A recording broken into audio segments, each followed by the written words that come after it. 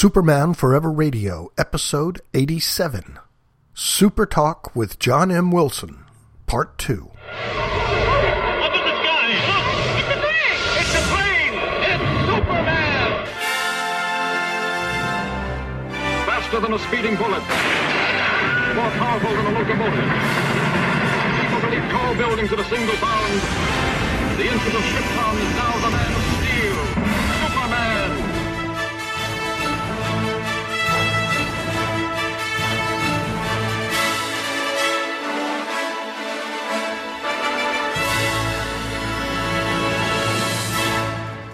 Hello and welcome to Superman Forever Radio. I'm Bob Fisher. So Superman Forever is a podcast where I take an aspect of Superman's great history and talk about it.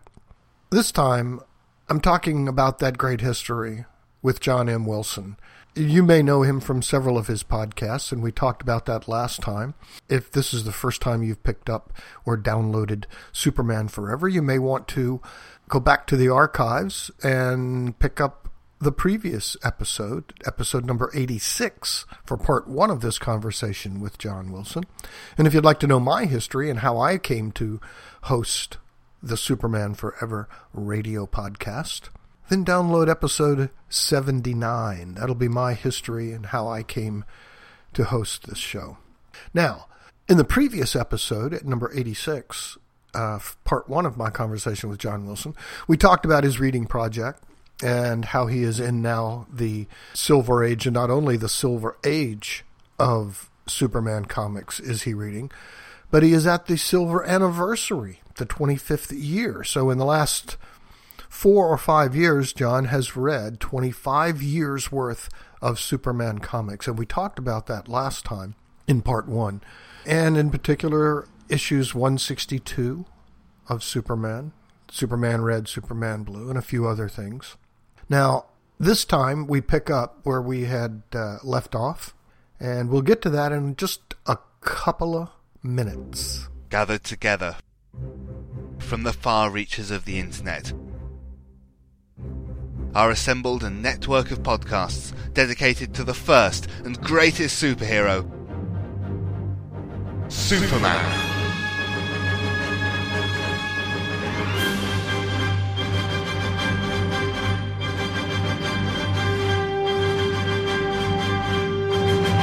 The Superman Podcast Network is dedicated to covering all aspects of the Superman legend, featuring Superman and Batman, Golden Age Superman, the Superman Fan Podcast, the DC Comics Presents Show, From Crisis to Crisis, a Superman podcast. It's Superman, the Schuster Herald Podcast, the Kara Herald Podcast, Superman Forever Radio, Superman Lives, Up, and Away, Cadmus to Crisis, a Superboy podcast, The Amateur Steel, a John Henry Irons podcast, the world's best podcast, and Radio KL from SupermanHomepage.com. Join hosts Michael Bradley, John Wilson, Billy Hogan, Charlie Niemeyer, Russell Bride, Jeffrey Taylor, Michael Bailey, Scott Gardner, Sam Rizzo, Danny Sapp, Bob Fisher, Chris Moe, Mario Benessi, Drew Wintermeyer, David Byer, Matthew Epps. I'm Isaac. I'm Adam, Steve Eunice, and co-host Scotty V at SupermanPodcastNetwork.com.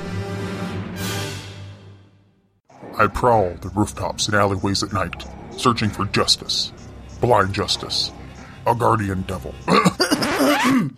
No, that's not actually true. I'm not Daredevil, blind attorney by day and fearless crime fighter by night.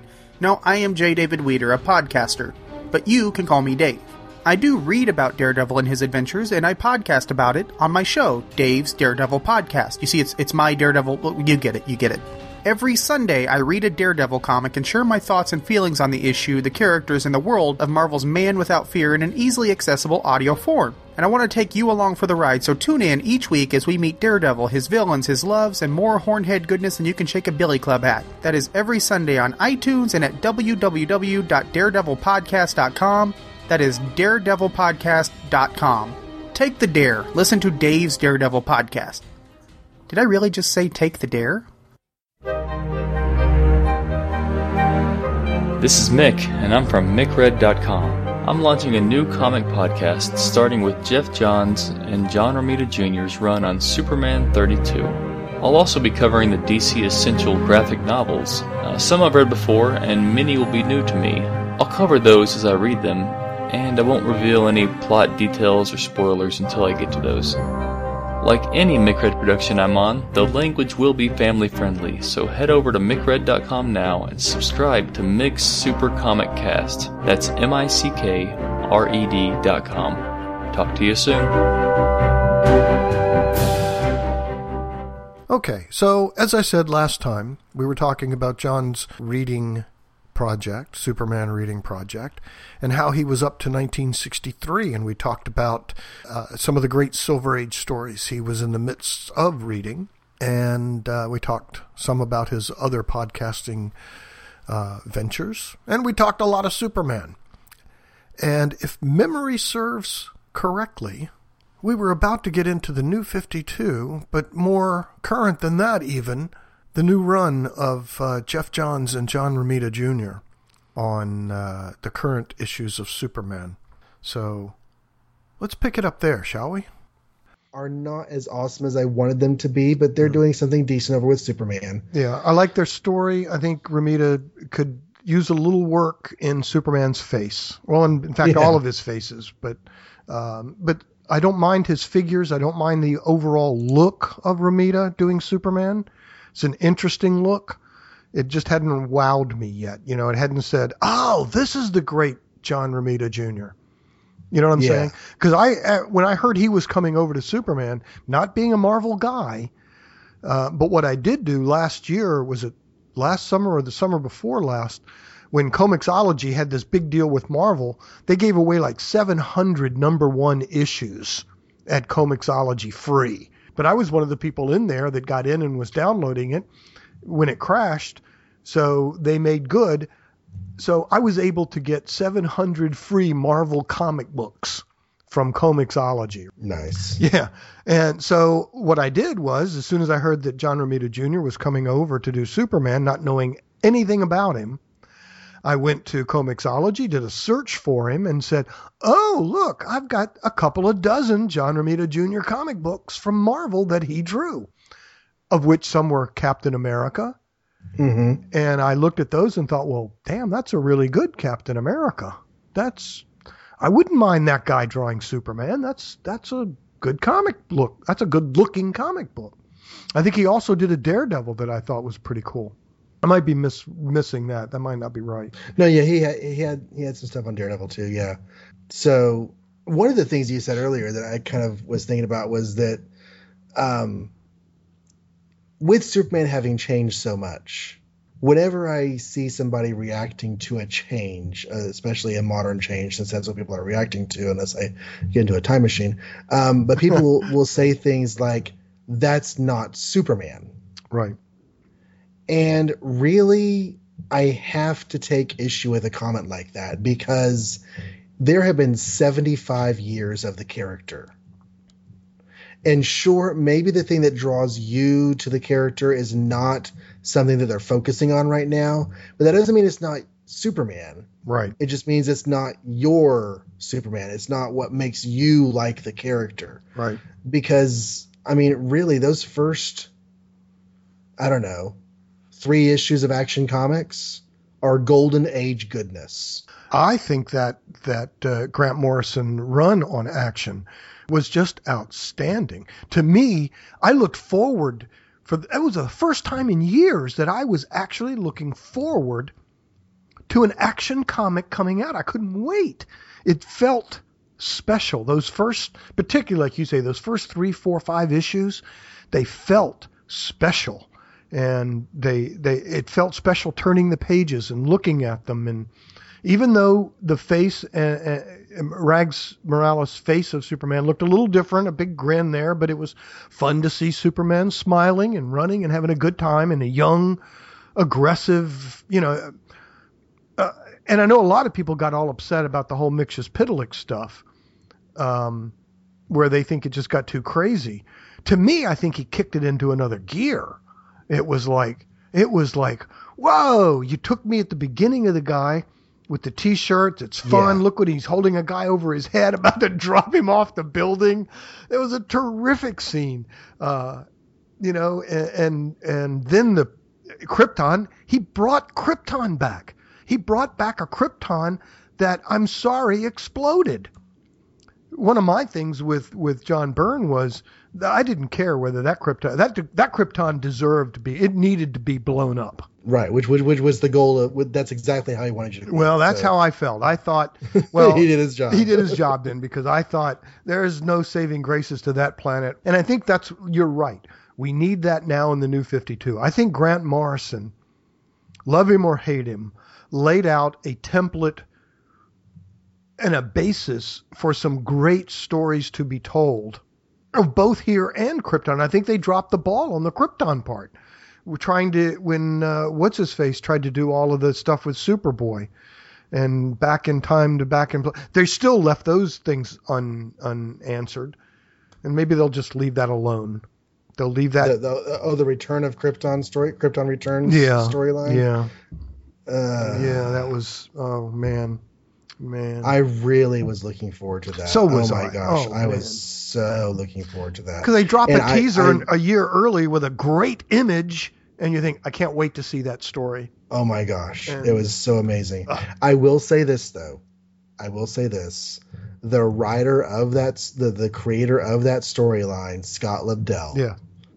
Yeah. He had planned to do so much more with the story than he was actually allowed to do. Because by the time that storyline was happening, it became very apparent that Scott Lobdell on Superman was no longer selling. Yeah. And so he was being cut back. And I don't know what we would have gotten, but I'll tell you, I really enjoyed some of what Lobdell did. Yeah, me too. I think it wasn't as consistent as I was hope it would be.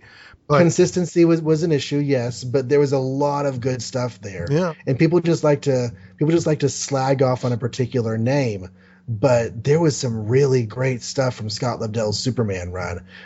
He came in with a bang. Yes. And aside from its ending, I rather enjoyed Hell on Earth. Yeah, me too. I liked where it started because I was afraid, and this may even be part of it. I was afraid when we saw the first pictures of Hell that, oh God, here's the new Bizarro, and I don't like this, that they're going to make him a Kryptonian. Oh, no, don't do that.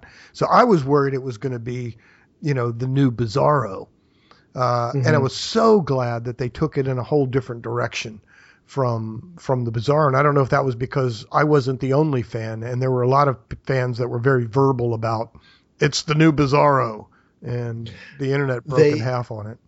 I think I read something somewhere that he had started out with that being a new take on Bizarro, and then they decided to let's alter a little bit so we can use this idea and do things with it. But it doesn't have to be Bizarro. We can do other things with Bizarro later. Right. And turns out Jeff Johns ended up having a take on Bizarro that he ended up using for Forever Evil. Right. But yeah, there really is a lot of good stuff that have come out of Superman, but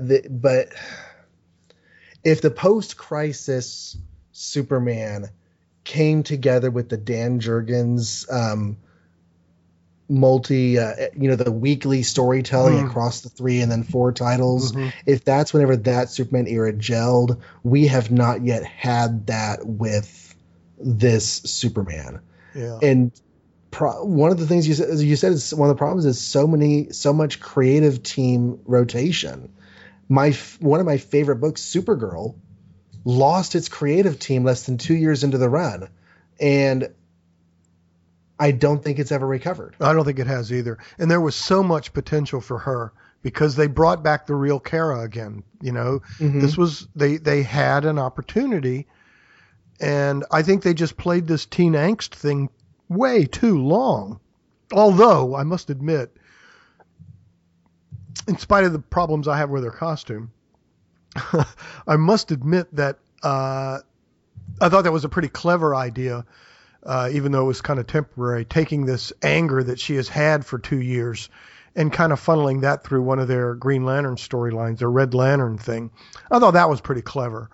I did like that. And it's not that the book has been bad necessarily, but the magic that it had in its first couple of years I haven't felt. Yeah, I think it had potential because it started off with a great creative team, and I understand the angst. I understand being 16-year-old at home on Monday and waking up Friday on a different planet. I think that's a brilliant take on the Supergirl character, where the Superman, he grew up here, he didn't know Krypton. Her, literally a week ago, she was on Krypton in her mind, and now it's all gone. It's years later, everything. That's a great premise to put a 16-year-old superpowered girl into.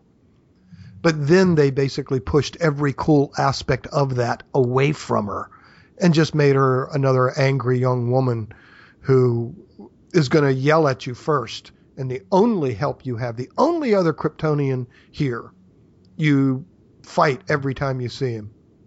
Right. So, that kind of lost me on that.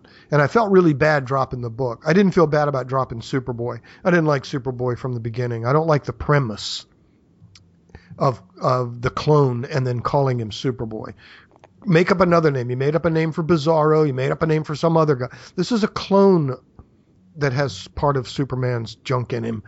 Come up with a different name. Don't call him Superboy. Save Superboy for the adventures of Superman when he was a boy. That'll never happen, but that's what I want. Part of that's because they were trying to have their cake and eat it too with the 90s version of Superboy, because that's where the whole clone concept came from. Right. They were doing a different riff on that concept, but they were trying to take the 90s concept a different direction. And so that's right. Well, the 90s version had two things going for it. You had one, Tom Grummett doing some incredible artwork on the boy, and you had writers that wrote the kid with a sense of humor. And he was still trying to be a good kid, even though the leather jacket and all that hipster stuff. But you know what I'm saying? He was still trying to, be a good kid. There were zero redeeming qualities with this Superboy. If they wanted to do the clone, to me, again, I go back to this, the best Superboy clone, the clone Superboy thing, has been in the animated stuff, the Justice League or the Young Justice. I thought they did a terrific job with him there. They really did. With the tension between Superman now realizing, oh, this is a young clone of me. What's my responsibility to this young boy? And the young boy having this, look up to, the dynamics there, the father-son, but not quite father-son dynamics. They handled that really well, I think, there. They have not done that well in Superman. And I come back to the fact we mentioned in the 90s that one of the reasons that the stories, I think, worked so well in the 90s is, one, you had good editing. Mike Carlin did a great job editing those books. But all of them worked together. They actually, writers and creative people were all in the same room hashing this thing out. It wasn't like it is today where you've got literally the creative staff is all over the world.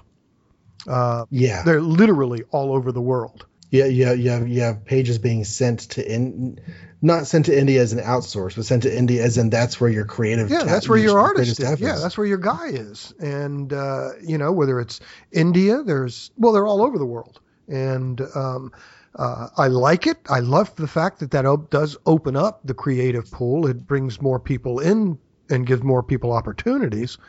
But on the other hand, it's a little hard to have, I would think, to have the kind of team meetings they had for the 90s, especially with the big hubbub with the Lois and Clark TV show. Well, no, you can't marry Lois and Clark now because TV show. And Mike Carlin, what are we going to do? And one of them, I guess it was Ordway, that says, well, let's just kill him.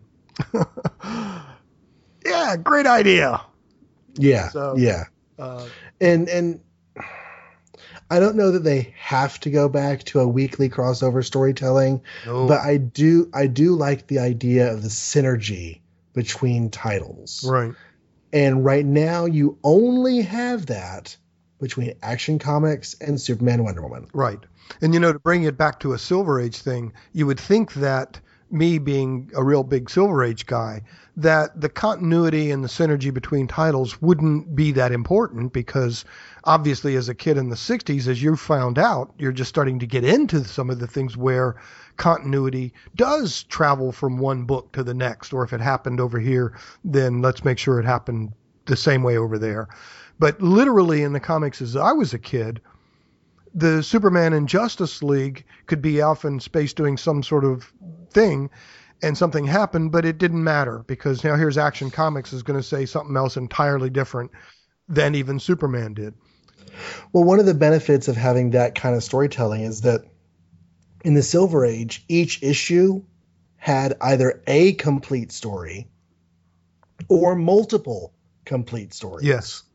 And so if you do something that adds to the mythos in 1 month of Adventure Comics, Superboy the next month can use that. Yes. Different writer. And I am going to go to my grave with the notion that whenever somebody wanted to do the Mon-El story, they came up with the idea for the Phantom Zone projector and told somebody else to put that in an Adventure Comics issue the month before, so that you can plant that seed and make that plot device happen, and then I'm going to use it in my story the very next month. Because that's exactly what happened. Mm-hmm. You had the Phantom Zone projector get introduced, and the very next issue of Superboy, that's the cure for the Mon-El story. For the Mon-El story, yeah. Nowadays, if you have something it impacts Superman and alters the mythos or adds to the mythos, the ongoing events of Superman's narrative in that title might not come to a pause or come up for air or come to a stop where other stories can be inserted in between events, Mm-hmm. It might not happen for 4 or 6 months. Right.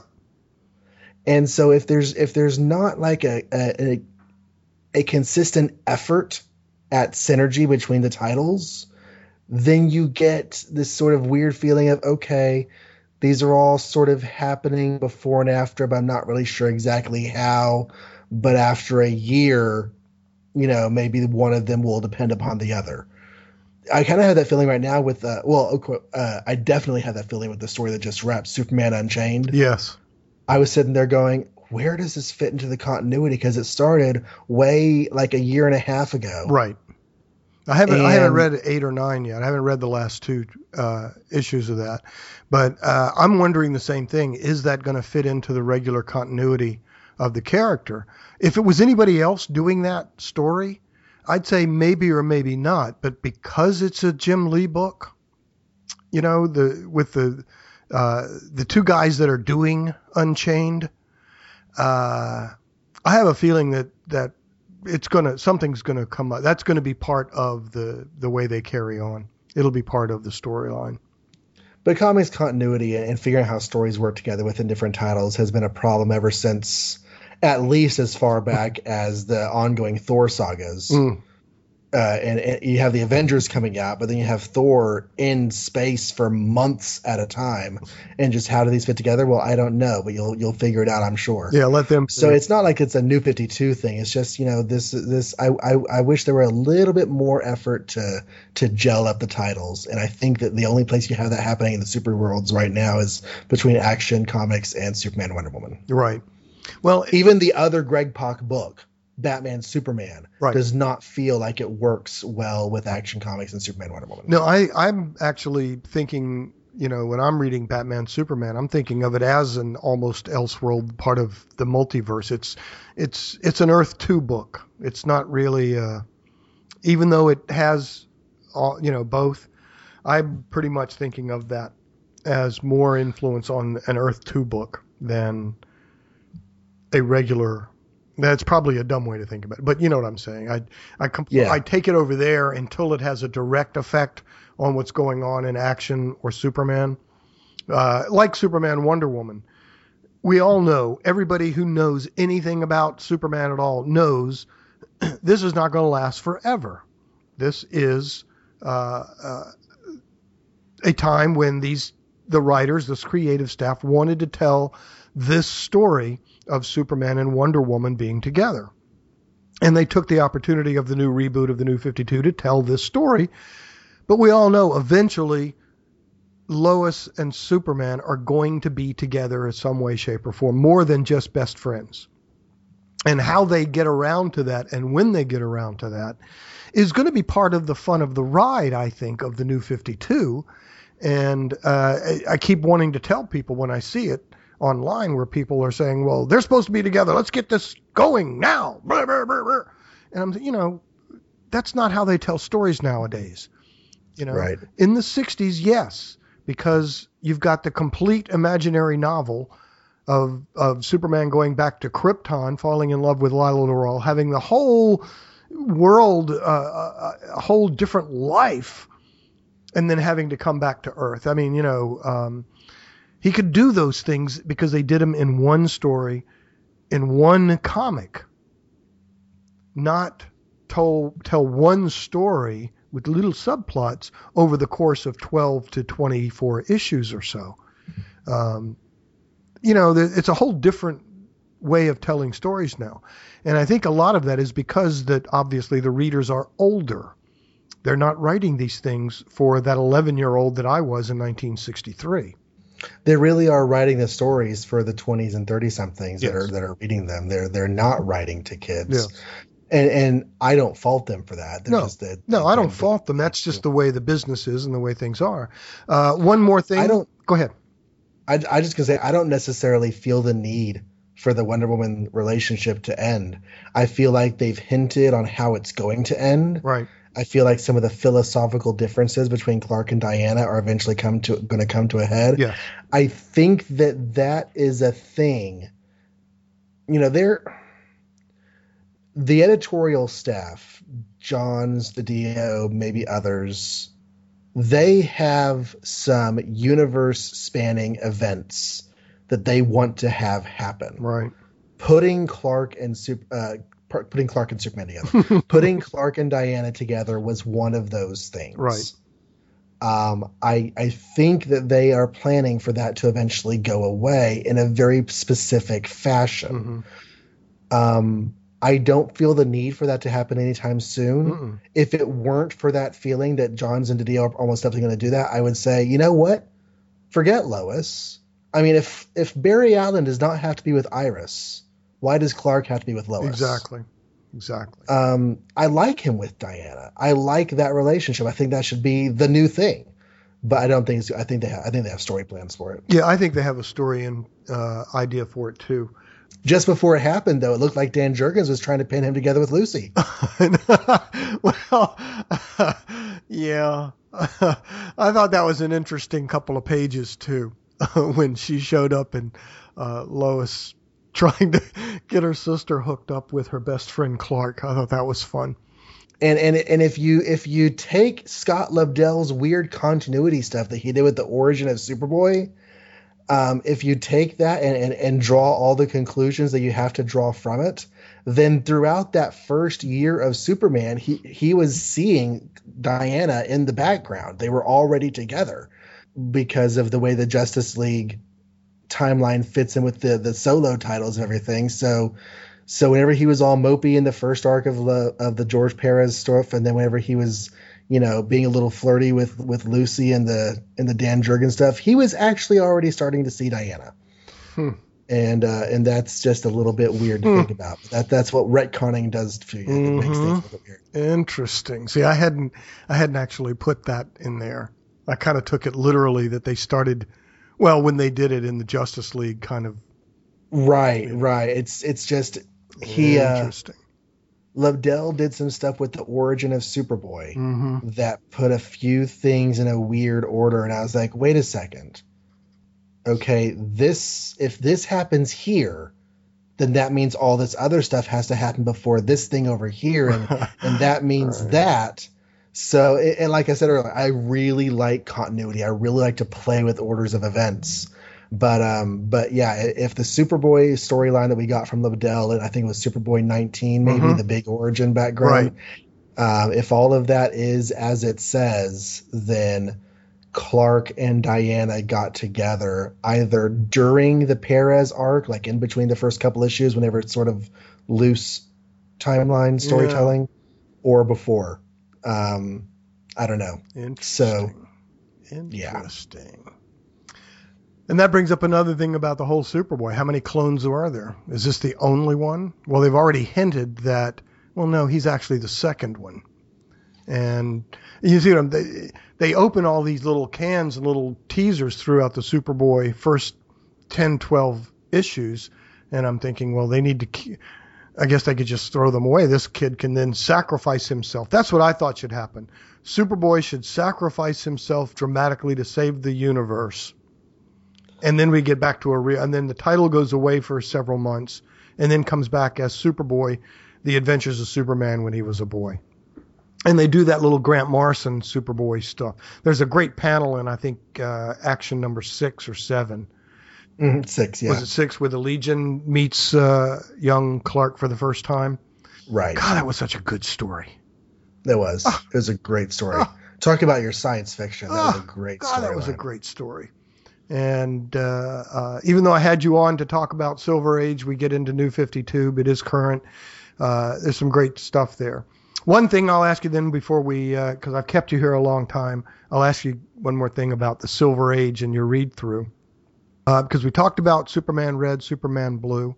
We talked briefly about his number 142, 20 issues earlier, of him going back to Krypton. What else jumped out at you? Because you're also reading not only the Superman in Action that we talked about, World's Finest, Justice League. You also picked up the Jimmy Olsen and the Lois Lane issues. So yeah, Jimmy Olsen had a Flamebird Nightwing story where, and this is in the Candor trade paperback that came out a few years ago, right? Where there is a criminal in Candor who has dressed up like Superman and found some way to simulate superpowers, and so they call Superman to come in to stop him. And of course, when he gets to Candor, he doesn't have superpowers, so. He and Jimmy Olsen become the dynamic duo of Candor. It's a great story. The idea of Nightwing and Flamebird is that they're the Batman and Robin of Candor. The thing that makes this particular story so awesome is that Jimmy Olsen takes a tour of Candor, and you get all this really neat, just off. I don't want to say off the wall because it sounds like I'm putting it down, but just really creative, imaginative stuff about Krypton. And the way things were in Candor before the planet exploded, and they're still all preserved in Krypton. So he sees a lot of really, really cool stuff. Superman gets sick 8 pages in, so it becomes a Jimmy Olsen story real quick. But it was just a fun journey through Candor, and he eventually does stop the super. I forget what they call him. It's not super criminal. It's super bandit. Super bandit, right? Because he wore a Superman costume with a little black mask. I thought it was funny. Right, little domino mask. And, one of the other things, this is less of a story and more of an editorial thing, but one of the things that happened right around the same time is that Adventure Comics changed up its lineup. From issue 300, you had Superboy taking the first half of the book, and the Legion taking the second half of the book. And with 300, I forget now, 310 maybe, I don't know. Early 300, you're right. Yeah, the Legion takes the front part with a 2-part story. So of the 3 segments of the book, the Legion take up the first 2, and Superboy's solo adventure is relegated to a backup. And this only lasts for 6 more months. And then the Superboy monthly solo story of Adventure Comics ends. Goodbye. And is replaced with a reprint. Right. Which is when he begins to take a much more larger role in the Legion, which up until that point really only uses Superboy in a nominal sense. Right. The Legion of Superheroes becomes Superboy and the Legion of Superheroes in Adventure Comics. And they do that for a really long time before eventually Adventure Comics becomes a Supergirl book, and the Legion goes over to Action Comics, and then after a while the Superboy 8 times a year book becomes Superboy and the Legion of Superheroes. But that's all way down the road. For the 25th anniversary, putting the Legion in the front of Adventure Comics I don't know if that was intentional to coincide with the time, but it certainly was a big move. Yeah, I don't think so. I don't think they thought in terms, other than that one annual, I don't think they actually thought about 25th anniversary. I think it was based on sales and popularity. The Legion had just become so popular, and I loved the Legion.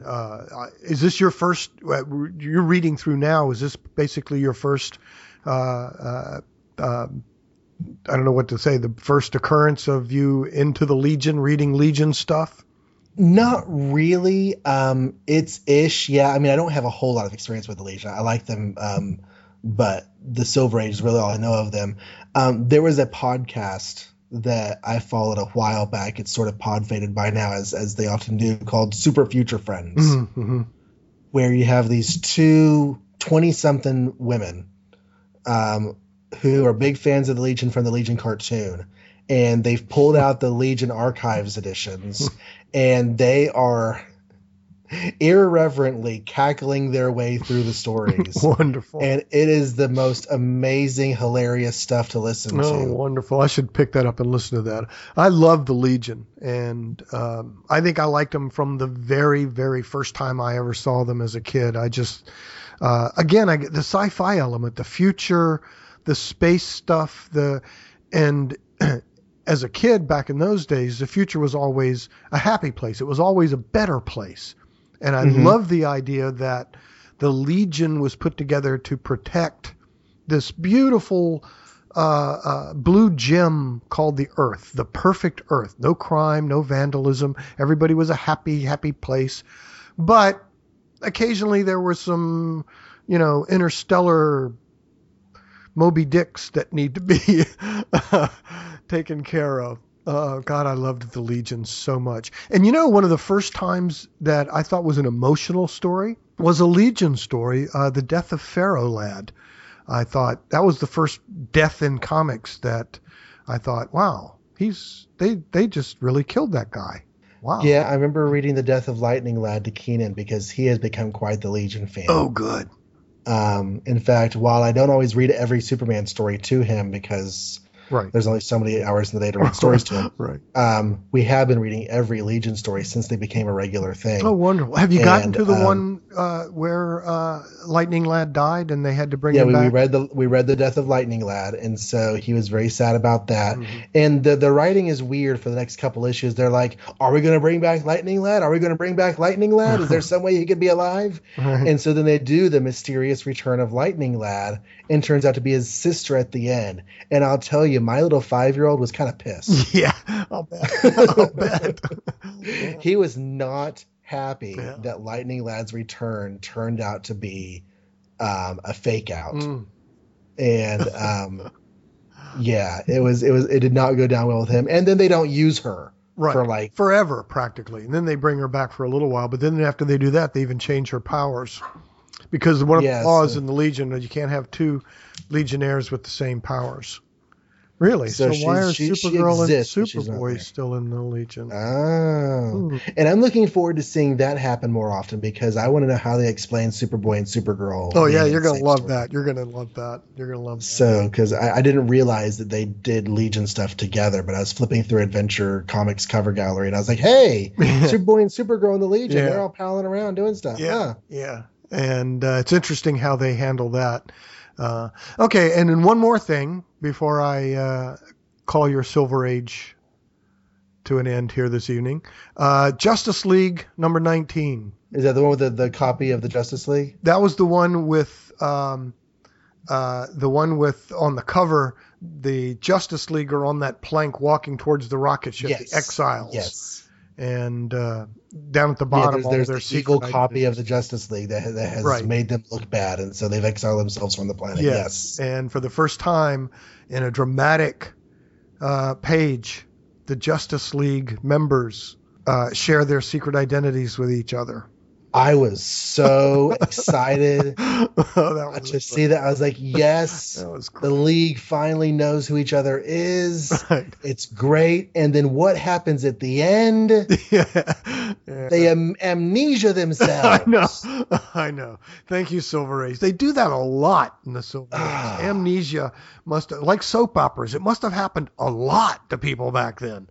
I do not get upset at comics very often, but man, that chapped my hide. I was not pleased. And other than that, it was an excellent story. It was a great story. Right up to the last page, I think. It was just an excellent story. And the fact that the secret identities on the cover were watching the Justice League walk the plank. And so many I didn't people realize that till somebody pointed that out to me. And I was like, oh, wow, that's so cool. Yeah. And they're holding little signs, go away, get lost. Yeah, Justice League, go home. Yeah, it was just terrific story. One of my other favorite Justice League stories was 2 or 3 issues before that. I forget the number. But it's like some villain had made a robot copy of the Justice League, and they all have to go to this other planet to fight their robot duplicates. But because there was no water on that planet, they didn't make a robot Aquaman. So Aquaman is kind of like a cheerleader for all the other heroes, and it was actually Aquaman that saves the day for each one of them. It was a great story, too. It was just a fun story. Well, John, this has been just terrific. We have been all over the map like I knew we would. So I knew that we wouldn't stick to Silver Age, but we talked about what I wanted to talk about, your this terrific reading project that you're on. Well, it's slowed down quite a bit because now I basically kind of read along with the comics we're doing for Avengers Inspiration. Right. And we only do 1 or 2 comics of that each episode, which means we're going forward at a snail's pace. And I paced it out. If we continue to do weekly episodes until this next slate of Avengers films is done, I'll be in 1965. Oh, in 5 years. Ooh, that's a long time. Yeah, that's really because there's some great stories coming up in the 1963 to 1966 or 67. Yeah, and I really don't want to take that long to get there. But there's so much other stuff I'm reading. I've got Post-Crisis Superman. I've been doing some 90s Image and Wildstorm stuff. I've been reading and of course, the Silver Age project itself includes Green Lantern and Flash and all of the pre-Valiant stuff like Turok and Dr. Solar and amazing.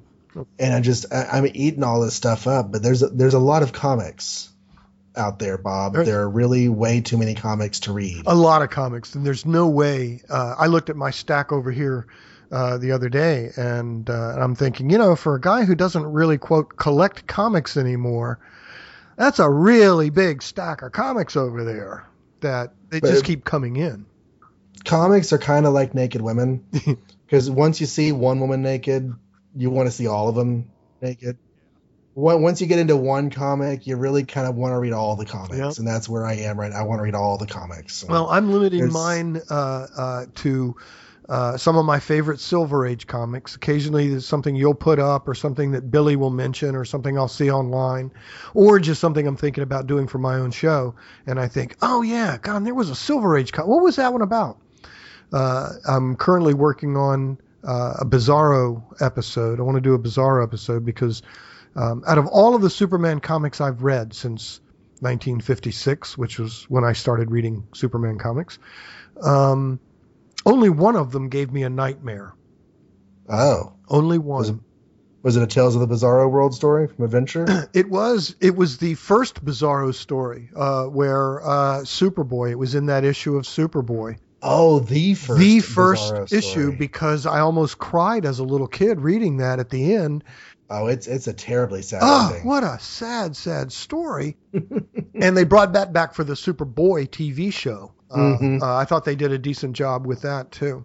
Superboy did a great Silver Age handling of the Bizarro character. Yeah, I thought it was amazing. Giving him a Bizarro Lana was straight out of the Bizarro Lois idea from the comics. Yeah. It was great. It was great. Well, happily, all of that Bizarro World backup material has been collected now. So if you ever just want to read through all of it, there's a Tales of the Bizarro World collection now. Isn't that terrific? See, the age we live in, we have access to some of the greatest reading material ever. And it's a little bit funny because Tales of the Bizarro World was replaced with Legion of Superheroes, starting with Adventure Comics 300. Yeah.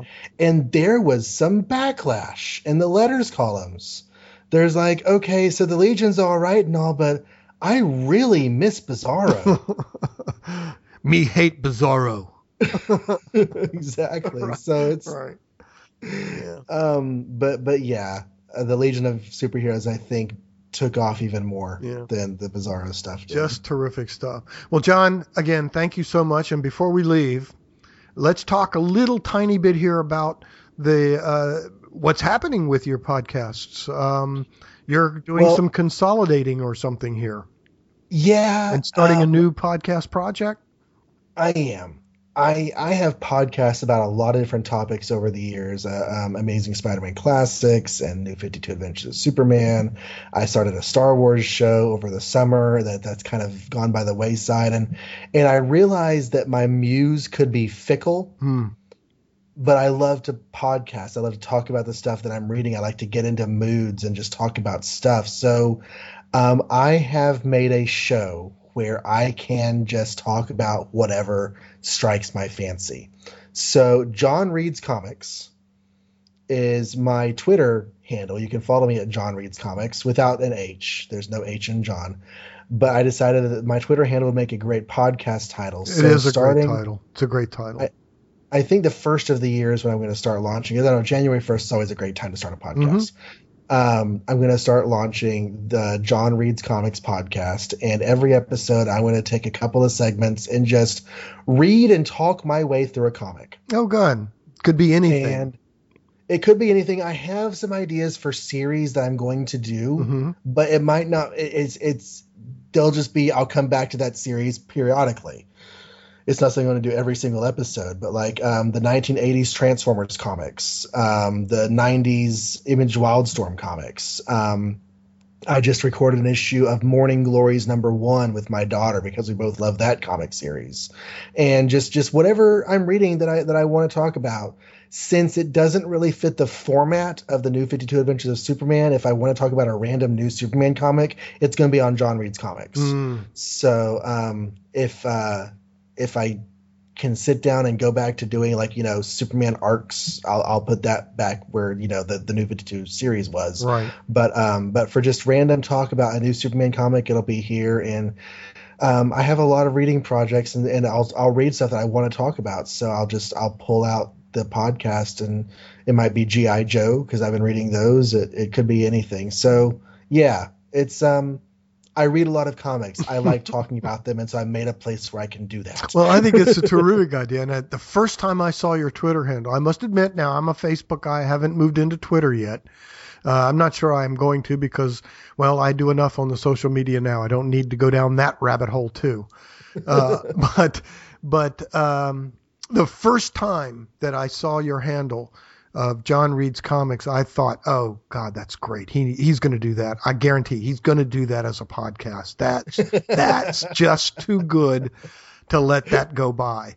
But I hope you can keep doing Avengers Inspirations with Lily. I think that's a terrific show. Yep, that is where I'm putting the most of my efforts. And then John Reads Comics. I mean, theoretically, it's going to be weekly, but even if it's not, anytime I do any other podcasting besides Avengers Inspirations, it's going to go there. Right. So it'll be out there. All right. Well, terrific. And keep reading some Silver Age comics when you get a chance. Oh yeah. All right. See, that was fun. I enjoyed that a lot. What a blast. John M. Wilson, thank you, sir. Find him on the internets. Okay, people, that'll do it for this week. Thank you for joining me. And once again, tune in next time for another exciting episode in the amazing adventures of the Superman Forever radio podcast.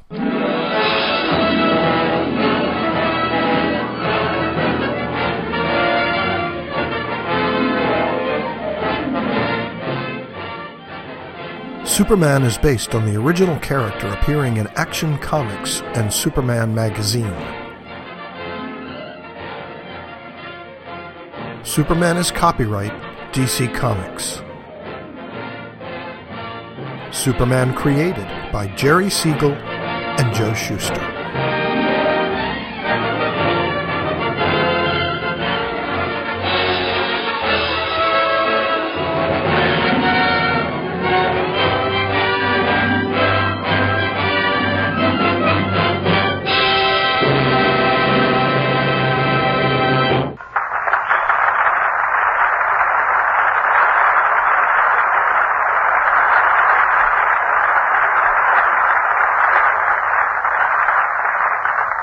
be on when he gets here, yes, indeed. Oh, I'll sneak around when he gets here, yes, indeed. All right, young man. You better stay right here where you are. Yeah. Yes, indeed. And I think I hear Mr. Fields coming. Oh. Oi. Are you sure he's coming, Bertie? No. You kid me. No. Yes it is. What? Yes, it is, Charlie. Yes, it's W.C. Fields, all right. Oh, can you see him? Well, I can just see a little of it. Yeah? I can see him sticking his nose in the door. Sticking his nose in the door, yes. Oh, well, then it'll be 5 minutes before he gets here. Jiggers! Let me out of here. Calling up if you're there. All right, Oh.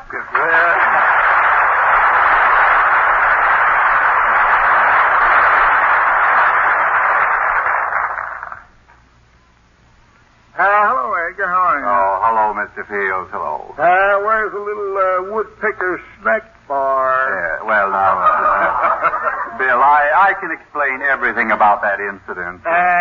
Explain why your belligerent little bundling board perpetrated an act of sabotage by stretching a wire across my garden path. Yes, I'd be glad to do that. You see, it was perfectly innocent, Bill. You see, he was setting a skunk trap. That's what he was doing. Oh, a skunk trap. Yes. Oh, that's fine. That covers everything. Yeah. Thanks for the compliment. Oh, well, I didn't mean it that way. That's okay. Nevertheless, the other evening, as I was traversing my garden in search of flora and fauna, Flora is my cook, you know. Oh, I see. That a likable young lady. Makes wonderful crepes Yes. and bread. Well, I believe all that, but that's really none of my Well, I was walking along when I unexpectedly tripped, and the next thing I knew, I was prostrate on terra firma, which was not unusual in itself, but the circumstance... Yes, I can believe that. But, Bill, let's get back to the skunk trap, remember? Oh, you mean Flora? No. The skunk trap. I see what you mean. Yes. Well, I'll tell you, it was quite an experience. Yeah. I broke my femur and fractured my decanter. Oh. Well, now, that does sound rather serious, Bill. Yes, it was. I hurried to the hospital. Clang, clang, clang. Clang. Yes, I remember that. After 2 days in the hospital, I took a turn for the nurse. Work. Yes, it is. It's the secretary. Yes. And I took the beautiful x-rays of my legs. 6 reels of them. 6 reels, that's fine. A feature, huh? Yeah. What'd they find, Bill, in the... Just I expected. They found my leg was hollow. Is that... Tell me, Bill, were you running a fever, too? No, I had some trouble with my blood pressure. Oh, I see. Rather high? 90 proof. Yes. But a wonderful place, that hospital. Yeah. Very comfortable bed. Well, that helps. They even had mattresses on the wall.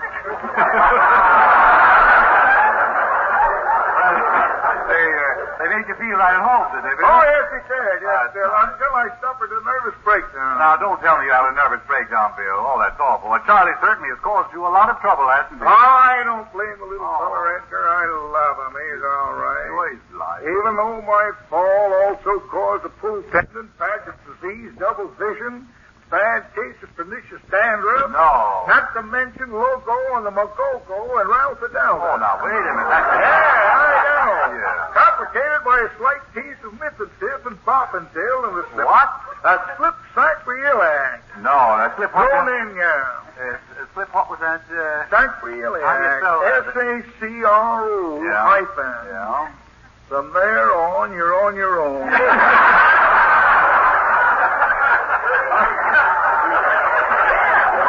You know, Bill, it's really a wonder that you recovered from all that. Oh, yeah. The Crockers would give me up in despair. One day they discovered I had a passed the crises. Oh, I see. So now it's crises, is it? Yeah, it's a technical word. Yes. Well, what day was it when you passed this crises? The day they found me blowing the foam off my medicine.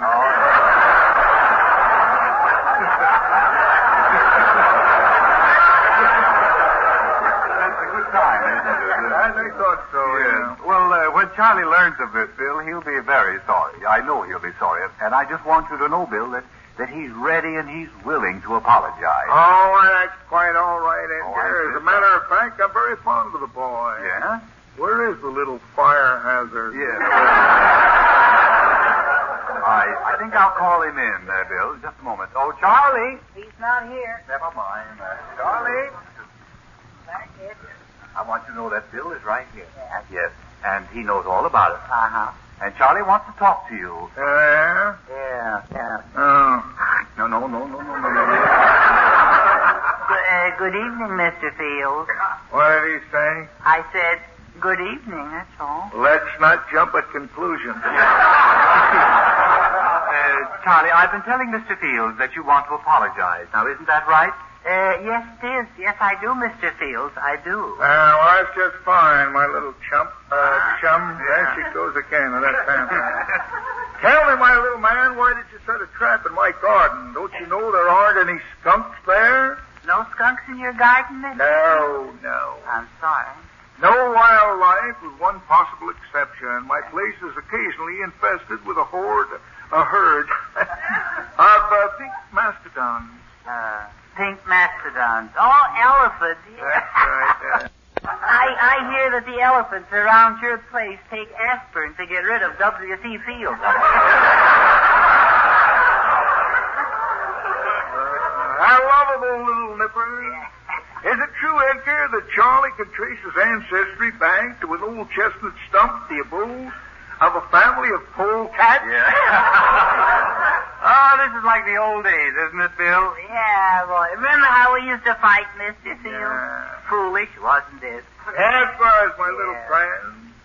But we're above that sort of thing now. Yes, those were the good old days, aren't they, Bill? Yeah, remember the time I said I'd slice you into a Venetian blind? Yeah. That was a good one. I think I told her, was it?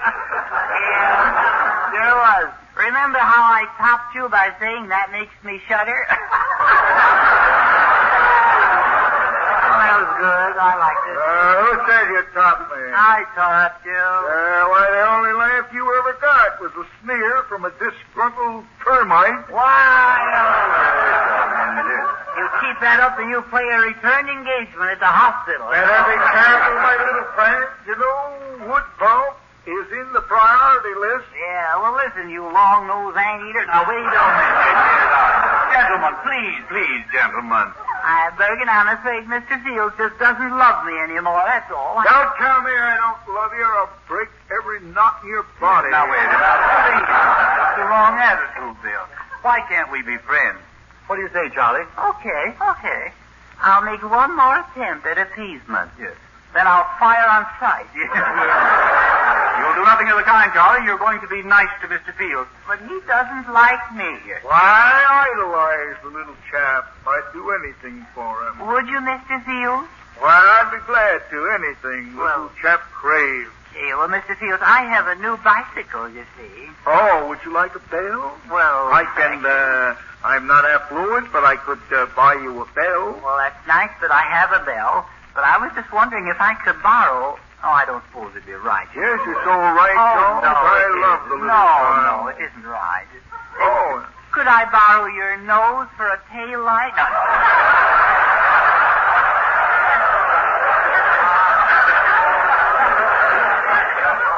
There he goes. So you see, Edgar, it's no use. Well, Bill, it's only the mischief in the boy. That's all it is. That's what makes him say those things. Why, Charlie is his own worst enemy. Not while I am around, he's not. Can he borrow my nose for a tail light? I'll fill him full of lead and use him for a pencil. Yes. There goes my lap, old Bergen. Here, wait a minute. I want to hang one on him. No, you don't hang him. Now, stop it. Remember, Mr. Fields is not a well man, are you, Bill? No, that's right, Edgar. Yeah. I've been a fragile thing of beauty ever since I was born. Why, you weren't born. You were squeezed out of a bar rag.